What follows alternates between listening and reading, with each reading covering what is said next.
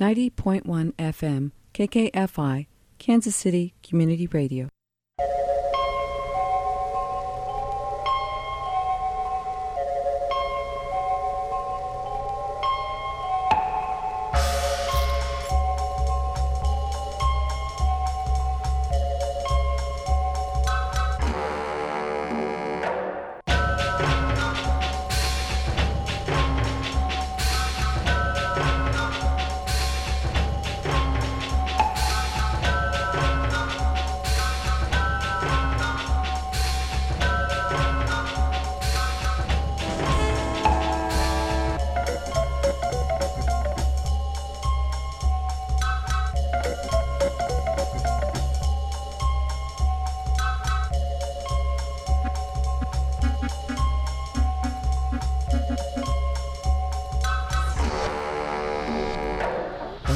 Happy Wednesday, everyone. It's time for ArtSpeak Radio on 90.1 FM, KKFI, Kansas City Community Radio.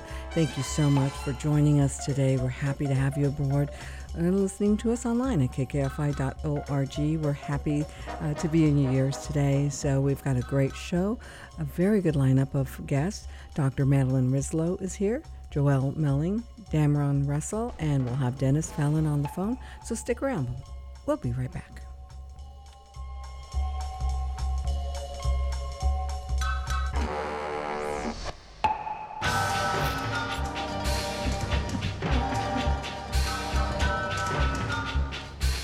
Here it is, the very first day of March, and we're happy to have this great sunny day, beautiful day out, and happy that you're with us today. We have the National Museum of Toys and Miniatures here, staff with us, Dr. Madeline Rislow, who is the Senior Manager of Learning and Engagement at the National Museum of Toys and Miniatures. She is trained as an art historian and has taught the subject at the university level for 20 years. While she is a specialist in Italian Renaissance art, she has published and presented widely on contemporary art, virtual reality, popular culture, and, of course, toys and fine-scale miniatures. Welcome, Dr. Madeline Rislow. Thank you so much, Maria. Oop, there you go. Oh, thank you so much, Maria. And until you just said it now, I had not processed it's already March. So, wow, how did that happen? I love it.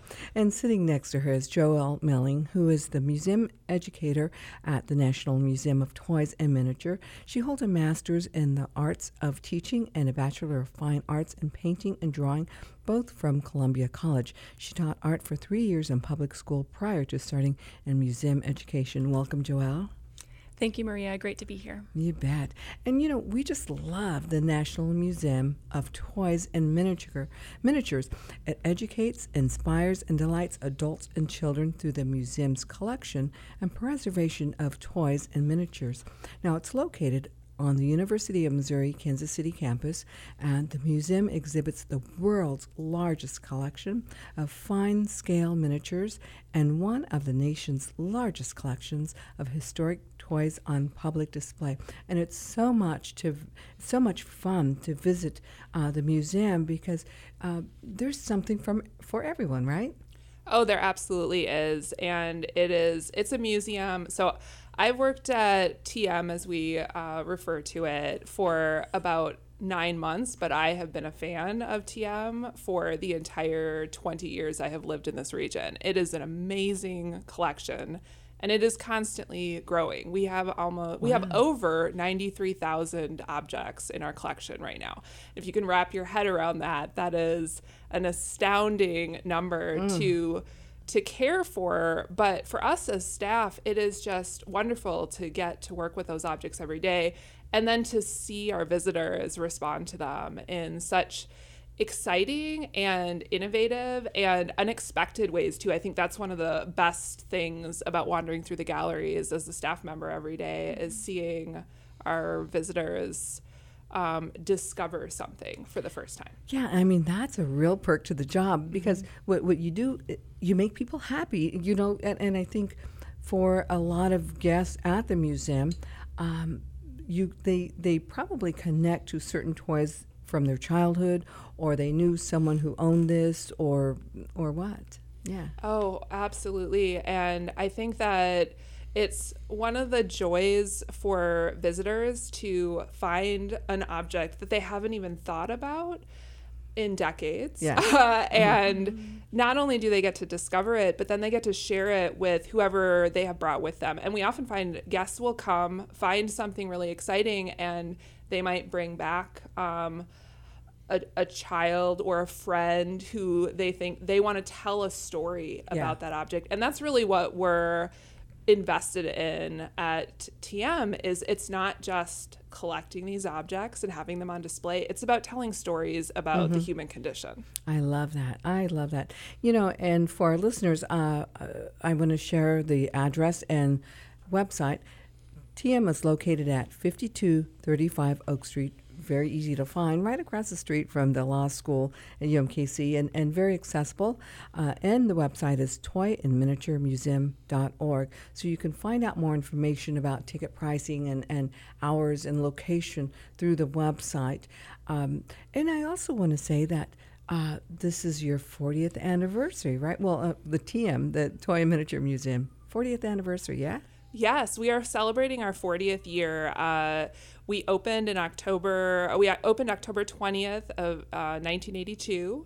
And this past October, we actually had a congressional resolution presented to us by Congressman Emanuel Cleaver, which was really exciting. And we had a little celebration. And we also received not only a regular recognition, but also a miniature one, because we are the Toy and Miniature Museum. I mean, like how that. appropriate and how delightful, right along with our mission statement, right? And did you celebrate with a tiny cake? We did have tiny That's cupcakes. fun. Yes. That's fun. Well, there's so much to talk about. Let's start with the I program the K-12 spring break activities and summer programs. Is that your department, Joelle? Yes, it is. Terrific. So we're super excited to be offering different types of scavenger hunts for K-12 audiences, including lower level and upper level scavenger hunts. But really, they're for all ages. And so if you love social media type scavenger hunts, we have that. If you want to try your hand at sketching botanicals, that's an option as well. And we'll also have some fun springtime facts to discover in a crossword activity. I like that. I mean, so you're not just viewing what's on exhibition or on display, but you're also kind of hands-on. You're doing some activity along with your visit at the museum, right? Absolutely. We love to make it more interactive, and a lot of people might not expect to find something spring-themed or botanicals in the toy collection, but we really like to highlight both collections in these activities. Then I understand that your summer programs at the Toy and Miniature will be full of fun for adults, children, and the whole family, right? Mm-hmm. We're going to definitely cater to different groups' needs, and so we'll have some drop-in activities for families to do together, a couple drop-off activities for parents to maybe have a little break in the day, and also some school group activities for summer schools to explore the galleries and have an exciting and engaging field trip opportunity. I love that. So is there particular subjects of the field trip? I mean, do you focus maybe on a field trip with dolls or houses or maybe some particular toy? We definitely have different objects that we like to highlight. During the academic school year, most of our tours highlight social studies topics, but I think over the summer we can be a little bit more flexible, especially since summer schools, depending on the district or the school, may or may not be as academically rigorous in the sense of trying to attain certain standards. Can we talk about the collection? What is, I know this is a loaded question, but what are some of the things that we see? And secondly, how do you gain some of these items for the museum? So we actively collect we have a specific collection period, actually. We're in the midst of it right now. It runs from November 1st through the end of April every year. And we encourage people to consider us as a place where they maybe want to home their toys from their own childhood. And so we are actively collecting, again, those objects, but also those stories. We want things that aren't just something they've shoved in the closet that they never played with. We want a toy that is actually, that shows wear to it, which is surprising to people sometimes, that we don't want the most pristine object. We want something that shows that there was value to it, that somebody actually engaged with it on a regular basis. We also do have a lot of relationships with contemporary artists for our fine scale miniature collection, and we are always actively following them and looking for new things that what might add to our collection in terms of subject matter, but also just in terms of the way an artist might work with their medium, which is so fun because there are so many different ways to make a miniature, and there are so many techniques that are just astoundingly precise. I recently learned a little bit more about how to make fine scale miniatures. I actually took a class in January about making, and I spent several days making a colonial pastry board. It was a class in colonial Williamsburg, so I know, unexpected, right? But making things like 1/12 scale almonds, how do you do that? I mean, it's technique-wise, it's amazing, and it's one thing to look at an object and admire it, but it's another thing, and any artist will tell you this is an entirely different experience to actually make it with your own two hands. And everything that fine scale miniature artists do is by their own hands. They're not using any kind of technology. So it's astounding what the human body is really able to do. Yeah. Yeah, and I think, I would encourage people to really take a second look at that, because as you mentioned, it's all handmade, and there's nothing that exists for this particular piece until someone actually makes it. Right. And it's just incredible, the scale. Oh, some of these pieces. Absolutely. And we primarily collect is 1/12 scale. So that means that 1 inch on an object in our collection equals 12 inches in its actual real life representation. And I love, as an art historian, I just love how invested these artists are in studying whatever their inspiration piece is. So there's an incredible, it's not just the actual process of creation and putting the object together, like the actual construction, but there's so much that goes into the object, the process before they even pick up a tool.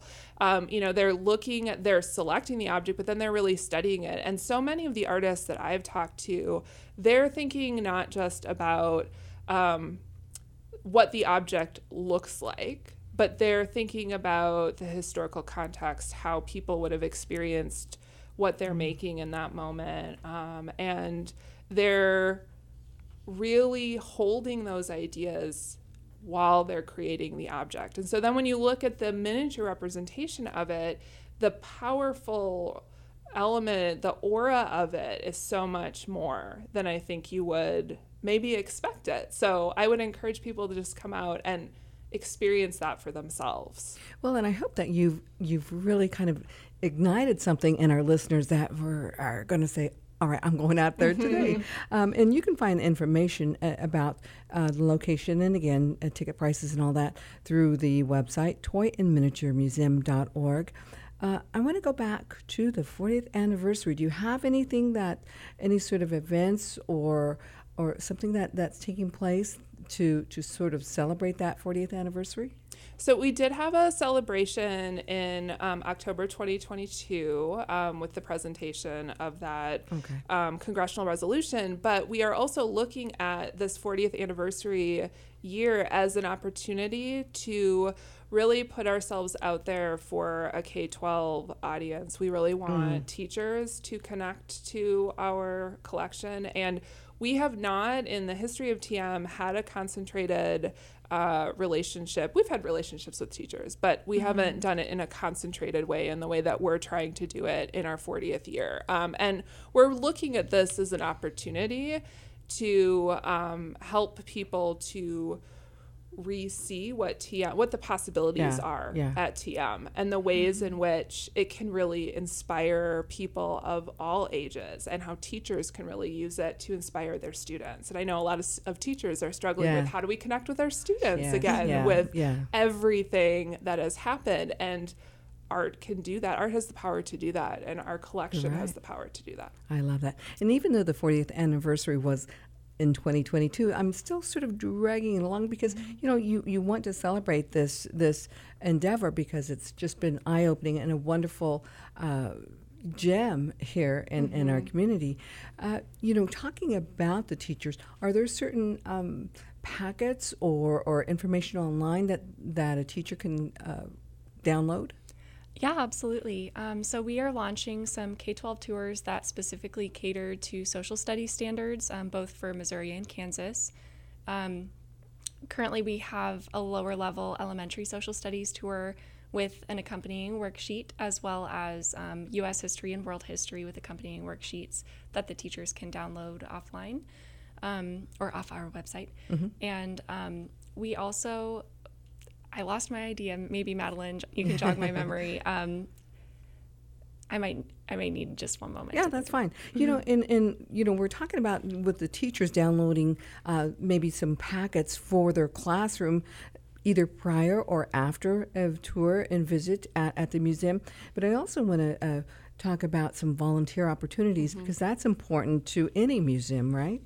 Oh, 100%. And we have been so excited to welcome back our volunteers who have been with us some of them have been with us for decades. It's just absolutely wonderful to have their support. And actually, as Joelle and I were leaving the museum today, we had two fantastic volunteers working on some projects. Actually, one of them was working on the teacher kits, right? Yeah, so you just helped me remember. Yeah, so we'll circle back to that in just a second. But the volunteers are really the element that I think infuses excitement in what we do. Oh, sure. And we have, as a lot of, arts organizations, we have a lot of need, and we couldn't do it without our volunteers. And we are always looking for new volunteers. So if someone is just excited about learning more about TM and wants to explore that, I would invite them to visit our website and just fill out a general informational form of interest, and let us know that they're considering it, and we'll reach out. Also, I do want to give a phone number for some people don't like to do things online, and they just want to talk to a person on the other end. 816-235-8000 is the number for the National Museum of Toys and Miniatures, and you can probably press 1 and that sort of thing, kind of navigate through that. But that's available too for our listeners. Yeah. Yes, and about the teacher kits, we were very fortunate to receive a grant that will fund several manipulative kits that we'll send out to teachers in the metro area, specifically in perhaps under-resourced schools. And the kits are all inspired by our collection and align with local standards. So we'll have an optical toys kit, a shadow puppet theater kit, and a shoebox dollhouse kit that will be really exciting for kids to interact with. And I think that I want one. I know, right? But I think we've really recognized that it's not always possible. We want everyone in our space. We want people to visit as frequently as possible, but it's not always possible to come and visit. Not every class can come and visit TM every single day. Yeah. So we are looking for ways, absolutely, to reach out to the schools and bring TM to them. And looking for creative ways to do that and work with teachers to make those connections for them and help them inspire even without a physical visit to TM. I think that's great. I think that's really smart because, I know for knowing a lot of teachers and having taught myself that sometimes the funds are dried up or, they don't have accessible bus service or for whatever reason. So that's really smart to do that sort of outreach beyond your walls into the schools, which, and then you sort of cultivate a new culture of people who are interested in your museum. as well. Right. And I think that we've all kind of recognized too that there are lots of ways to interact with arts and culture, and that again, we want everyone to come through the doors of TM, but there are really worthwhile ways to engage in a lot of ways. And I think it's helpful for students to experience different opportunities in different ways. Like, people learn in all kinds of ways. Absolutely. And so providing them with different vantage points to explore the collection is, I think, an exciting, I hope will be an exciting thing for teachers. You know, and if you would share with us the hours and if you could, that the days that you're open. Right, absolutely. We are open Wednesday through Monday, 10 a.m. to 4 p.m. So we're just closed on Tuesdays. Okay. Yes. Okay. Yeah. You know, when the last time I was there, I really enjoyed seeing the toys that I grew up with. You know, the Rock'em Sock'em robots and all of that. And I know that again, the important element of this visit and what you like are the stories from your guests. Do you have a book or some sort of collection of that people can write and sort of respond to the museum, what they've seen in the museum? We have had those elements with different exhibitions in the past. We do rotate opportunities through for that. We also always welcome our visitors to leave comments with our desk and to reach out to all of us. Our contact information is all up on our website, and we want the feedback. We want to learn stories, and we do find that we develop these fantastic relationships with people that want to share these stories with us, and it helps us then better tell stories about those objects. So it's this constant cycle of sharing and collecting. And I just always go back myself to this idea of the importance of collecting these personal, humanizing stories to these objects. I mean, they're just, I don't know, they're not as meaningful if they don't have that personal story with them. And we do strive to share those stories as much as possible in the gallery spaces, and again, encourage people to share them with each other when they're physically there in that space. There are a couple of areas that we as staff members point to in the galleries. There's actually an iconic toys hallway that is just, it's one of our favorite places. I think every staff member would say it's one of their favorite places to just kind of hang out in the galleries, because it traces the history of toys by decades. And so there's just a little segment on each decade. And what happens, because it's a long hallway, and there are cases on both sides. And what happens is a family might enter into that hallway, and everyone connects to something different. And then all of a sudden you have these back and forth conversations that are just incredible. They're things that they're telling each other stories from the past, from the present. They're thinking about things in the future. And it's just this opportunity to share intergenerationally. I love it. If you just tuned in to Art Speak Radio, this is Maria Vasquez Boyd. I'm talking to Dr. Madeline Rislow and Joelle Melling from the National Museum of Toys and Miniatures, located at 5235 Oak Street, and toyminiaturemuseum.org is the website. And it's just a really wonderful collection of toys collected over the years. Their collection and preservation of toys and miniatures is fantastic. The miniatures are so cool. I mean, it's like, it's just hard for me to fathom that someone could actually make this object that small with human eyes. It's crazy. We also talked about the summer programs at TM, which will be full of fun for adults, children, and the whole family. So for more information, the website is where you want to go. Also, the summer school K-12 field trips with guided tours and crafts are happening. A couple of drop-in days for parents and children to create together, and a drop-off day for children to take a deep dive into toy and miniature making, which is a lot of fun. So would you suggest then people sign up prior to some of these workshops? Is that a requirement?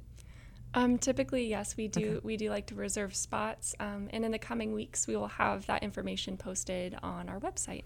Terrific. Yeah, and I would encourage everyone to follow us on social media as those dates become available. We always post on there, and so that's a great way to stay involved and informed on exactly what's happening at TM. So social media, Facebook and Instagram are the platforms that we are most frequently posting on. Now, before we go, I want to ask each of you your favorite object at the museum. I knew this question was coming, and it's so hard because it's like picking your favorite child. Well, I have one favorite child. She's our only daughter, so that's it. Well, okay, fair. But I mean, is there something that you gravitate, that you go to, you specifically seek out because you know it's going to bring a smile to your face? I am a child of the 1980s, and so in terms of the toy collection, I absolutely gravitate towards anything connected to the 80s. I really loved Care Bears as a child, so I think I would pick that because it also, in terms of bringing a smile to your face, lovable, cuddly, they're teddy bears. Care Bear. Which Care Bear was it that you had? I had Tenderheart. Thank you for asking. Because we all know there's yes, absolutely. Numerous Care Bears. And how about you, Joelle? I would say my favorite toy in the collection would be probably one of our Beanie Babies. I was a child of the 90s, and so Beanie Babies were definitely the thing. That's so funny. And our other guest, Amron, and I are just kind of laughing like, oh, my gosh. Yeah, because when you said Rock'em Sock'em, that's what I would seek out. Yeah, slip and slide, all of that. Yeah. So, very good.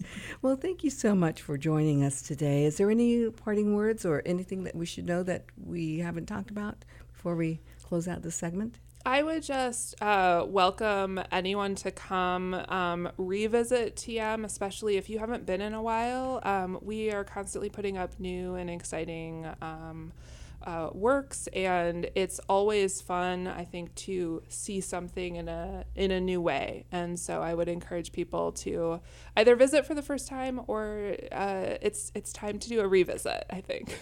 Terrific. Yeah. And Joelle? And if you're seeking a career in museums and the arts, please keep posted with our website. We'll have an internship opportunity posted later in the upcoming months. Oh, great. Very good. Well, thank you so much, Dr. Madeline Rislow and Joelle Melling. Thank you so much for joining us, and come back soon, yes? Oh, absolutely. Thank you so much for having us. Thank you. Mm-hmm. And we're going to be right back with ArtSpeak Radio after this.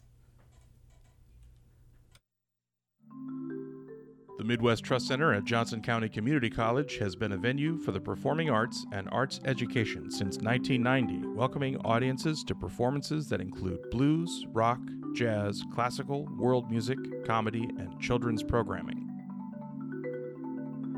The Midwest Trust Center, in support of KKFI, has a full list of events and accepts donations at jccc.edu/Midwest Trust Center.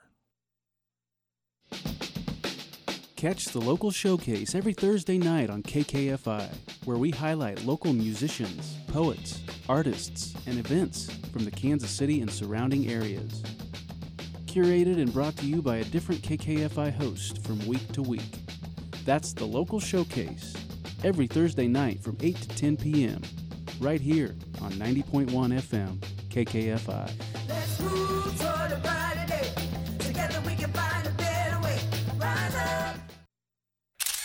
Hi, I'm Russ Simmons. And I'm Susan Sanders. And this is Take Two, two takes at a movie currently playing in theaters or streaming. Your Place or Mine is a Netflix rom-com starring Reese Witherspoon and Ashton Kutcher. They play Deb and Peter, two friends for over 20 years. He lives in New York and she lives in L.A. She's outgoing, friendly, and Peter is not very friendly at all with other people. They decide to temporarily swap places. She takes a course in New York, stays in his place. He looks after her son out in L.A. Throughout the film, you begin to see what's really going on in this friendship. You know, Susan, attractive, likable stars just can't save this creaky, warmed-over rom-com. The question is, will these two ever realize they belong together? But really, do you have to ask? Now, Reese Witherspoon is an Oscar-winning actress and also one of Hollywood's most successful producers. Ashton Kutcher has proven more than capable of handling this kind of lightweight material and has done so many times. But it makes you wonder, did they actually read the script before committing to this project? I found the interactions between Debbie and Peter's ex-girlfriend Mika to be the most entertaining in this story. Lovers of featherweight rom-coms may actually appreciate the familiarity of this material, but it's so riddled with cliches, and the movie wastes a talented supporting cast that includes Steve Zahn and Tig Notaro. The ending of the film is predictable. One drawback, Witherspoon and Kutcher have no chemistry with each other. It's surprising that this movie was written and directed by Aline Brosh McKenna, who also wrote the screenplay for The Devil Wears Prada. With Your Place or Mine, a good cast got saddled with the script of a second-rate Lifetime movie. I'm Russ Simmons. And I'm Susan Sanders. And this is Take Two. Maria Vasquez here on ArtSpeak Radio on 90.1 FM KKFI Kansas City Community Radio. Thank you so much for joining us this 1st of March. Happy to have you aboard. And we also have on the phone Dennis Fallon, who is the Kansas City Film Fest International Board member. He's going to talk about this festival that's coming up Sunday, March 26th through March 29th at the AMC Ward Parkway 14 at 8600 Ward Parkway. Hello, Dennis. Are you there? I am. How are you? Oh, great. I'm fine. Thank you. And thank you for joining us. So this is the 27th year of the Kansas City Film Fest International, right? I know. We can't believe it's actually the 27th year. It's crazy. And we were talking about that earlier today, how like 27 years. Wow. And it's brought audiences, films, and filmmakers together to celebrate the power of storytelling through the cinematic arts. As Kansas City's flagship film festival, KC Film Fest International is the largest and longest-held competition and curated film festival in Kansas City, and to host filmmakers, judges, and artists from around the country and the world. Now, each year, the festival builds on its tradition of bringing inspiring, thought-provoking, and entertaining films to Kansas City audiences and offers opportunities for artists and filmmakers to network and to develop their craft and art. KCFFI encourages audiences and filmmakers to join them in celebrating films and those who make them. So this year, the spotlight's going to be shown on independent filmmakers. Is that right, Dennis? Yeah, I mean, we do all of the above. Like I said, we've been around for 27 years. We brought in, major film stars, major movies, from all over the world. And the great thing about what we do and what Film Festival is about is the fact that it's so different than going to see a normal movie, because here in almost every case, you're going to see a movie that hasn't been to the theater yet, or it's getting ready to go to the theater, or might not ever make the theater, or might end up on Netflix a year from now. But you're going to see these movies a lot of times a long time in advance. But what's even more interesting is you might be sitting next to the director, the producer, or one of the actors in the films, because we have a 95% attendance rate on someone with the film, and then afterwards you get Q&As where the audience can ask questions back and forth and find out what these films, how they started, all the craziness that goes on making a movie. So it's a very exciting way to experience that. I love it. And from Veronica Elliott Longcar, the executive director of Kansas City Film Fest, she says that they are thrilled to show the new documentary short Parker about 3 generations of a Kansas City family. And that's just one of the many films that will be screened at this festival, international festival. We have over 100 films that are showing this year from all over the world. And like I said, you're going to have directors, producers, writers, actors that are coming in from all over the world that will be on hand during these screenings, and like I say, Q&A afterwards. But we have great films, documentaries, narratives, short films. Sometimes we'll have these short film docs that you'll go in for an hour and a half, and you'll see 5 or 6 short films, in a row that are amazing. And then you can sit in, a 2-hour narrative or documentary. I mean, we're showing a documentary this year that got high praise by our screeners. We have several people that screen the movies, and several people that make the decision on how these films are, placed into this film festival. And a film called Stella, it's a documentary, and it was so inspired.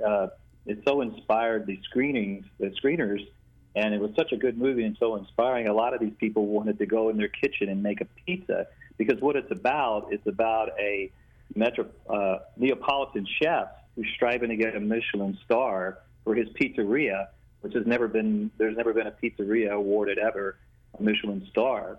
So it's all the incredible things that happen along the way for this person, to try to get this star. And the director has been in non-scripted television for many years. He does a lot of work for Viacom, History Channel, Bravo, and a lot of other things. So this film festival, we have a lot of people that, pull together films and they're, independently, but we also have some serious filmmakers. For example, there's a movie called The Unseen, who's actually directed by J.F. Hampton, who's produced 7 feature films, and most of those, he did one, Jayhawkers, with Kevin Wilmot, who will be at the festival, both of those guys. Kevin, of course, is a local guy who's a writer, an Academy Award-winning writer. Beautiful. And, this particular film has a lot of Kansas City actors in it. It's called The Unseen. It's about a witch in the 1850s that gets transported in today into her descendant in modern-day Kansas City, ends up in their body, and their sole purpose is to try to get her body back and get her back to the 1850s. But all kinds of craziness ensue along the way. Fun stuff. Yeah. kcfilmfest.org is the website. Also, more information. I believe you're on Facebook too, KC Film Fest, and other social media. Again, this Kansas City Film Fest International is taking place Sunday, March 26th through Wednesday, March 29th at the AMC Ward Parkway 14 at 8600 Ward Parkway, Kansas City, Missouri. Yeah, so for more information and ticketing and all those details that you need, kcfilmfest.org is the website. Very good. Dennis Fallon, thank you so much for joining us today, and congratulations on 27 years. What a treat for us all, right? Yeah, it is, and I appreciate you so much for letting us come on. And I wanted to say one more thing, if you give me a second. Sure. I'm really blown away. We have thousands of people show up at this film festival every year, and I'm still amazed that in our city that there's still so many people that don't know about this film festival and how amazing that what we do over a 4 or 5 day period. So I really appreciate all your support. Absolutely. And hope everybody can come out and experience this great festival that we put on. And like I said, if it wasn't a good festival, we wouldn't be going 27 years. Yeah, and we're so grateful for this wonderful opportunity to see some great local independent films and Universal films right here at AMC Ward Parkway. Thank you so much, Dennis, for joining us.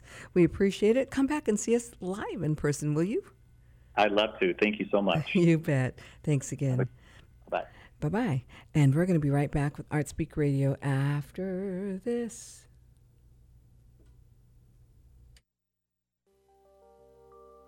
KKFI is the Kansas City area's independent, non-commercial community radio station.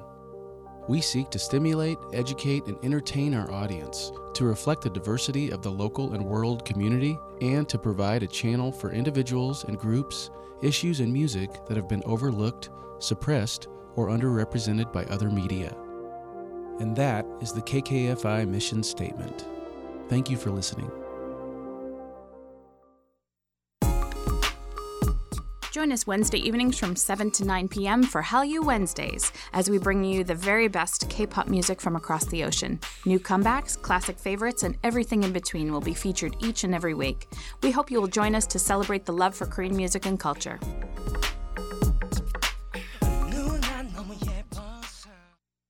Hey, we're back.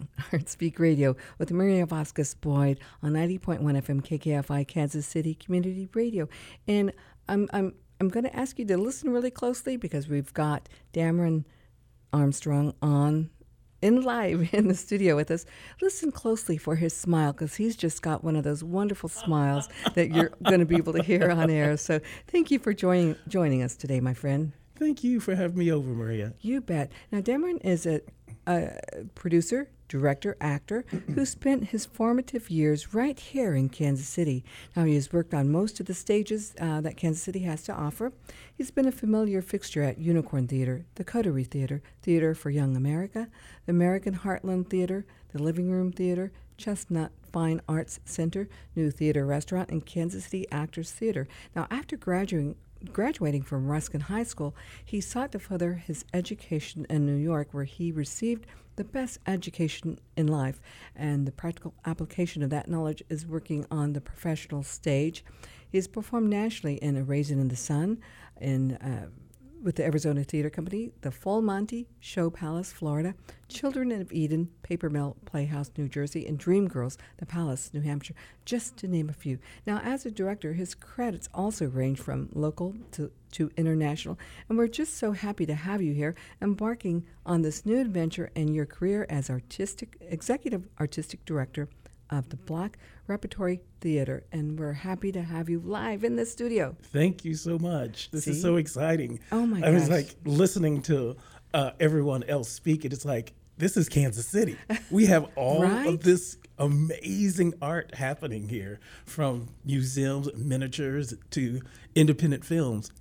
And theater. And theater, yeah. Lots and lots of theater. Oh my gosh! And you know, with that, you're here to talk about the Black Repertory Theater of Kansas City and the production of A Raisin in the Sun, right? Yes, this What is a an amazing co-production. story. Okay, Co-production, and you read that on my resume that I've done the show as a performer several times. So it's very exciting to revisit this manuscript as a director. Wow, I love it. Now, the title comes from a poem by Langston Hughes, and the story tells of a black family's experiences in South Chicago as they attempt to improve their financial circumstances with an insurance payout following the father's death, and deal with housing discrimination, racism, and assimilation. So again, this is a co-production with the J at the White Theater. Yes, that's the Lewis and Shirley White Theater on the campus of the Jewish Community Center out there at 115th. Now, prior to your role from an earlier performance as a young actor, did you grow up reading this story or seeing the movie? Both, actually. Yeah. Sidney Poitier, Ruby Dee, some of the best. So powerful. Yeah, some of the best performances on celluloid. For real. And it also was required reading when I was in school. So it's always great to revisit a classic. Absolutely. So we know that this season is the third show of your seventh season, right? Yes, it is. Yes, it is. Terrific. We opened the seventh season with After Midnight, which was a Cotton Club musical. So that was a lot of fun. So when you came to the theater, it was like you were turning back time and going for an evening at the Cotton Club. We follow that with Angry Rockers' Shamelessly Gorgeous, which is a Pearl Clegg, who is an author that is very familiar to most Kansas City audiences, especially if you go to the Unicorn, because Cynthia produces a lot of her work. And here we are with our collaboration with the White Theater. Yes, the Black Repertory Theater goes to the White Theater for a production of A Raisin in the Sun. And we're super excited about this collaboration. This is the second time we've worked with them, and each time just gets better and better. Super, super talented team out there, from the design team, lights, sound, costumes. It's really quite an amazing feat to put something like this together. That's amazing. Now, I know that I'm going to share with you the show dates are March 11th through the 26th. The show times are at 7:30 p.m., but there is Sunday matinees available at 2 p.m. And I do want to read this note that you shared with me. Dear teachers, there is a student matinee option. And for questions, contact the White Theater at the J box office at 913-327-8054 or the box office at thejkc.org, because I think it's really important. Those matinees, not only is the story of importance, but I think, bringing students to the theater, giving them that theater experience is just a wonderful gift. Absolutely. Educational components are how we started the Black Repertory Theater of Kansas City. So it is it's imperative for us to be able to give that opportunity of outreach to some students who this might be the first time they've seen live theater. So we're excited about that. And do reach out to the box office. There are funding opportunities. Oh, good, yeah. So even if you think we can't do it because we can't afford it at this moment, do reach out to us. I love it. The Black Repertory Theater of Kansas City is a not-for-profit organization designed to impact the Kansas City community. Now, this production company utilizes theater productions and educational programming to enhance the contributions made by minorities in our neighborhoods and communities and beyond. Now, each production has been tasked to give life to the neglected stories and the virtually untold in American theaters. In BRTKC, the Black Repertory Theater of Kansas City, tells us tales of the unsung, recognizes that only through shared experiences and true depictions can we come together as one strong community. We were talking in the green room a bit. There's also an educational component programming with the Black Repertory Theater of Kansas City. Right? Absolutely. We have a couple of those. As a matter of fact, we started off with an educational component before we produced our first main stage show. That component is RISE, so Repertory in-School Empowerment Program, and we engage students, 9th, 10th, 11th, 12th graders through playwriting. And those students come up with their own ideas. We shape it for them. And by the second semester, they have poetry or a full play that they have written. And then the students select which of those then will be on the spotlight for the Fringe Festival. So we have a couple of more classes with them before those selections are made. And then we gear up for KC Fringe. Wow, I love it. And we talked again earlier, we talked about a couple of schools that you work with, Ruskin High School and my high school, Hickman Mills, which is the Hickman Mills Freshman Center, but also Center High School and Grandview High School. Yeah, I mean, what a terrific opportunity for our youth, because, there's so much expression, there's so much content that they can share with us through, theater. Absolutely, right? And certainly through their writing. Absolutely. And I tell them, I'm not trying to make you an actor or even anything really just associated with only theater, because this allows you an opportunity to learn how to articulate what it is that you want to be. So if you want to be a doctor, you want to be a lawyer, you have to be able to communicate that. And it's great with conflict resolution because the students have to have some sort of conflict in order to get over to have a really great story. And a lot of them come to the table with some amazing stories that I'm just imagine. like, was I thinking about that when I was in the 9th grade? I don't think so. Yeah, I love that. Along with this theater portion, the writing and all that, do they also experience other aspects of the theater, like lighting and stage direction and set design and that? When we get to this point is Right. when they then start directing their own pieces or deciding what the design would be if Okay. it was going to be a fully produced show.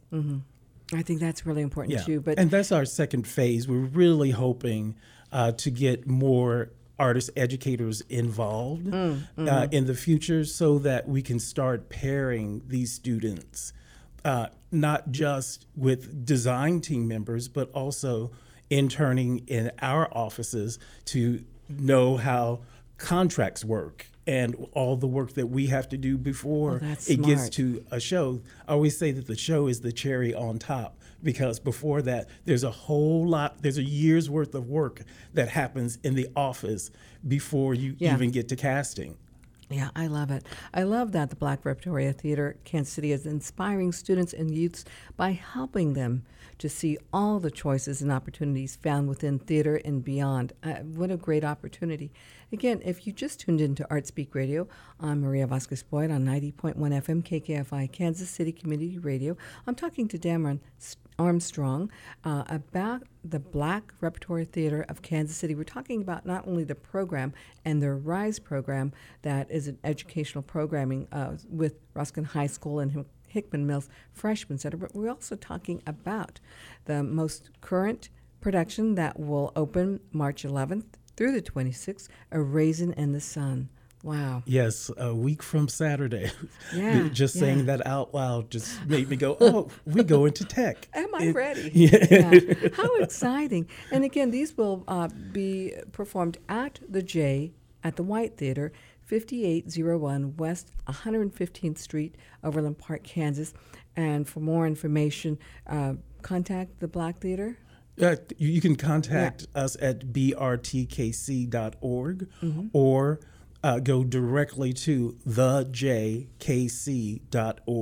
Their box office is handling all of the tickets, so I suggest you go there. Okay. But if you go to brtkc.org, just click the link and it'll take you directly to their box office link. Yeah, terrific. This is the third show of the 7th season, and also through the Black Repertory Theater of Kansas City, you can sort of see, read a little bit about their mission and their history and you know the strength of this organization, because it's really been a wonderful organization in our community. I so appreciate important. that. Thank you. Yeah. I've been at this now for 8 years. This is our 7th year of producing shows.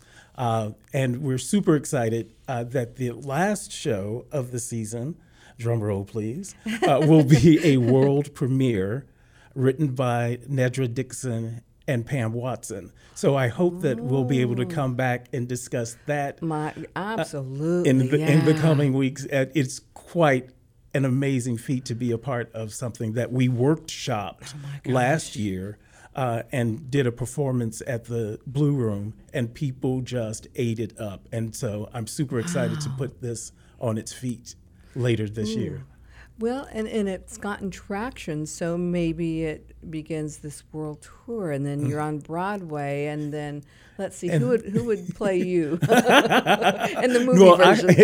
I wouldn't be in it because it's two African American women who have written a show about 8 African American women. It is so amazing. I'm just like on the edge of my seat during the workshop of it, and yes, I mean it's really a feather in the cap of Kansas City, because once it is, as you said, once it is published, it will forever say workshop world premiere in Kansas City, Missouri. Wow, I love that. And if you could just share, we only have a few more minutes, but I just want to, if you could share with our listeners what you shared with me about how you got your start, because I think, you know, art inspires so many people at different stages in their life. And if you would share with us where your interest in theater and performing and arts came from. Yes, absolutely. I grew up in a house full of women, whether in our house and on our block. My sister, Darylyn Swift, was a debutante, and she did as her talent a dramatic reading of monologue entitled Scratch, and it was about this young man who lost his dog, and from that moment on I knew that I was going to be an actor, and it's been the job for me for some 20 years. Wait, you only graduated from Ruskin in 2007. What are you talking about? I love that. Well, you know, I think that's one of the perks of the arts is, again, just showing others there's room for you here. There's a place for you in theater. There's a place for you on stage, or reading aloud your poems and that sort of thing. And that's really why I lived in New York for 20 years and came back 8 years ago, because there wasn't at that time a platform for Black authors, African-American driven stories. And Kansas Cityans love enrichment festivals. We love to go and sample at the Irish Fest, at the Greek Fest, because it's an experience that is unlike ours. And so we invite everybody in to see shows at the Black Repertory Theater because it enlightens and inspires everyone. Oh, it enriches our lives. Yes, I totally agree. Again, A Raisin in the Sun, March 11th through the 26th, showtime 7:30 p.m. with Sunday matinees at 2 p.m. because, those are fun to go to, too, to attend at the J at the White Theater at 5801 West 115th Street, Overland Park, Kansas. Demarn, do you have any final words or something that you want to mention to our listeners that we haven't talked about? Come and enjoy the show. Yeah. It's really a show about generational communication and how it takes us a moment to understand, because you know what you know. And sometimes new thinking comes along and you have to embrace that. And so come and learn with us. I love that. And listeners agree that you do smile on the radio, so thank you so much for your presence here. We enjoy having you. I will definitely be back. Oh, terrific. Hey, and we'll be back next week. I want to say thanks to Dr. Madeline Rislow, Joel Melling, Damon Armstrong, Dennis Fallon. Next week, March 8th, we'll have Jane Booth and Adrian W. Horde. And I want to invite you to stay tuned next for Jeff Harshbarger. He's got the best in jazz. I swear it, he does. 1 to 3, 3 to 6. What's that? I love Jeff. Right? He's great. I love him. He's like my body double. Whenever I go out, people mistake me for him constantly. But he's here from 1 to 3, 3 to 6, Old G's Hangout, 6 to 7, Ebony's Bones. So don't go anywhere. Stick around. And honey, I want to say I'm coming home. Thanks for listening.